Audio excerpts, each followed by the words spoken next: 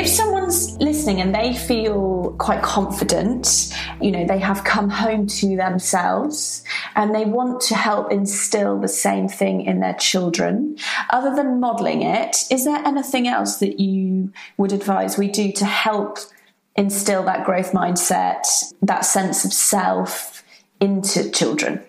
Absolutely. So I think love is obviously the most important thing, and releasing the need to control and releasing the need for our children to be happy all of the time. A lot of people are not comfortable experiencing or seeing and witnessing sadness and these more undesirable emotions in others. But it's really important that we experience this full spectrum of emotions and we allow people to have those emotions and allow kids to express things like anger.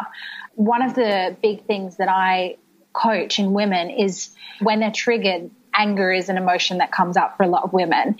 But socially, we aren't very accepting socially of anger in people. So if a child's having a tantrum in public, our kind of go-to reaction is to tell them to be quiet or that it's not acceptable to do that. And there are ways that anger can be expressed that are socially acceptable, of course. But I think it's important to let kids just experience the full spectrum of their emotions and give them a safe space to do so. Sort of realizing that when we let go of control, we create more freedom and we create more certainty. So what most people try and do is try and control everything and make everything perfect.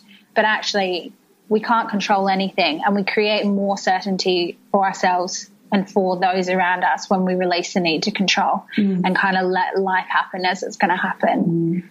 There's so much in that. Let's unpick that a bit. So first thing is allowing our children to have their feelings. And I absolutely wholeheartedly agree. And I've spoken to some amazing parenting therapists and doctors of psychology around parenting, and they all say the same thing, that it's about holding space for our children's feelings. What I find is that can be really triggering for mums. So especially if they didn't get space held for them, that can be a really new experience of what it feels like to just allow someone to have their feelings and to just hold the space. So be close to them, but not shut them down or shush them. Or what does someone do if their child is crying and everything in them wants to fix that, wants to tell them to be quiet or give them something to make them be quiet? Obviously, that's triggering something in them. What does that person do in that moment to relieve that trigger in them and therefore allow themselves to stop controlling the feelings of another?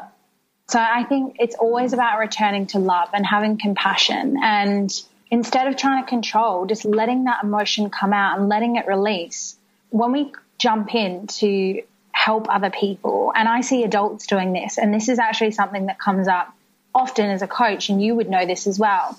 When someone's crying or upset or expressing an emotion, it's sort of our natural human tendency to want to try and fix it for that person. So trying to move in and maybe touch them or give them a hug or say, don't cry, or it's okay, and try and make it better. But what we're doing is we're taking away that person's ability to self-soothe, and we're taking away their right to have that emotion and to let that emotion release. So, of course, it can be really triggering and really hard.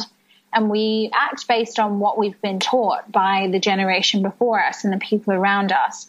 So I think it's about just trying to relax and to let that emotion play out, release that need for control, and recognize that when we're triggered, that it's something that we need to look at in ourselves, and just being a source of love and kindness for that child or that person around us, whoever it is, and letting them have that space. Yeah, I mean, we could do a whole podcast on that, because there's so much in that around that dynamic that happens, and it, as you say, interplays into our own childhoods, how we were parented, and it's conditioned. It's fascinating, but I think it's a really important point you raise around just holding space for others, children, adults, everyone, and allowing them to have their feelings. I sort of feel like when we tell someone to shush or it's okay or even what's wrong, it's very subtly shaming. That's shaming someone for having that feeling. That's my view. And the second thing that you talked about was control.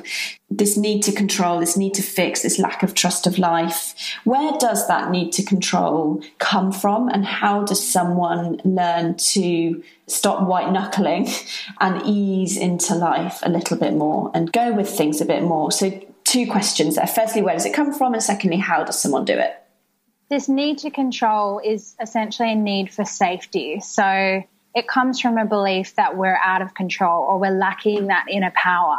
And again, coming back to this idea of trying to derive confidence from extrinsic goals or external validation, that's another example of external need for control externally.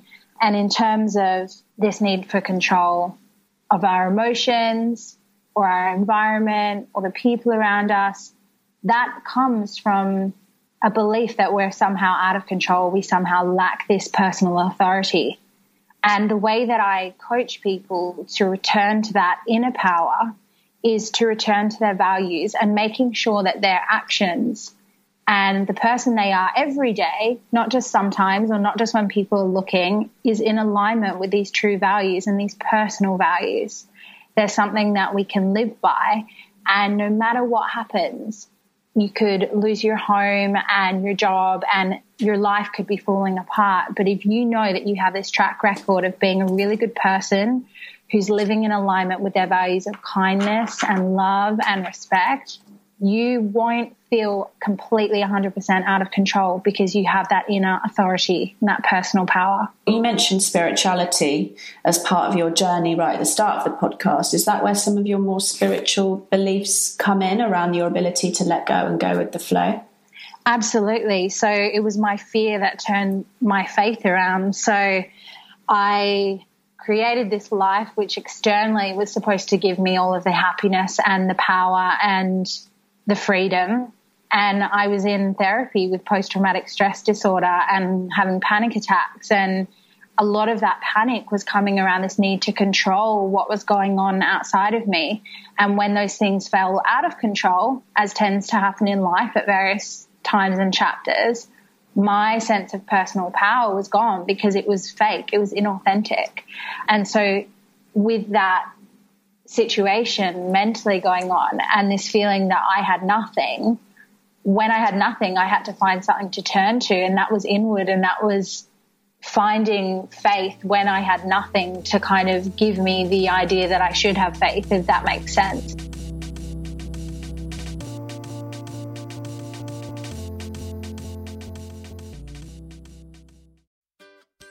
Hi, I'm Lauren. And I'm Nicole. And if you enjoy this show, you will love our podcast, Self-Care Club. Every week, we trial a different form of self-care and report back on the results. We've tried everything from cuddle therapy, setting boundaries, laughter yoga, and many more. 2 friends who rarely agree on anything, testing out the world of self-care so you don't have to. We've even written a book dedicated to self-care practices that cost you nothing. You can listen to Self-Care Club wherever you get your podcasts. Or to purchase our book, search Have You Tried This on Amazon.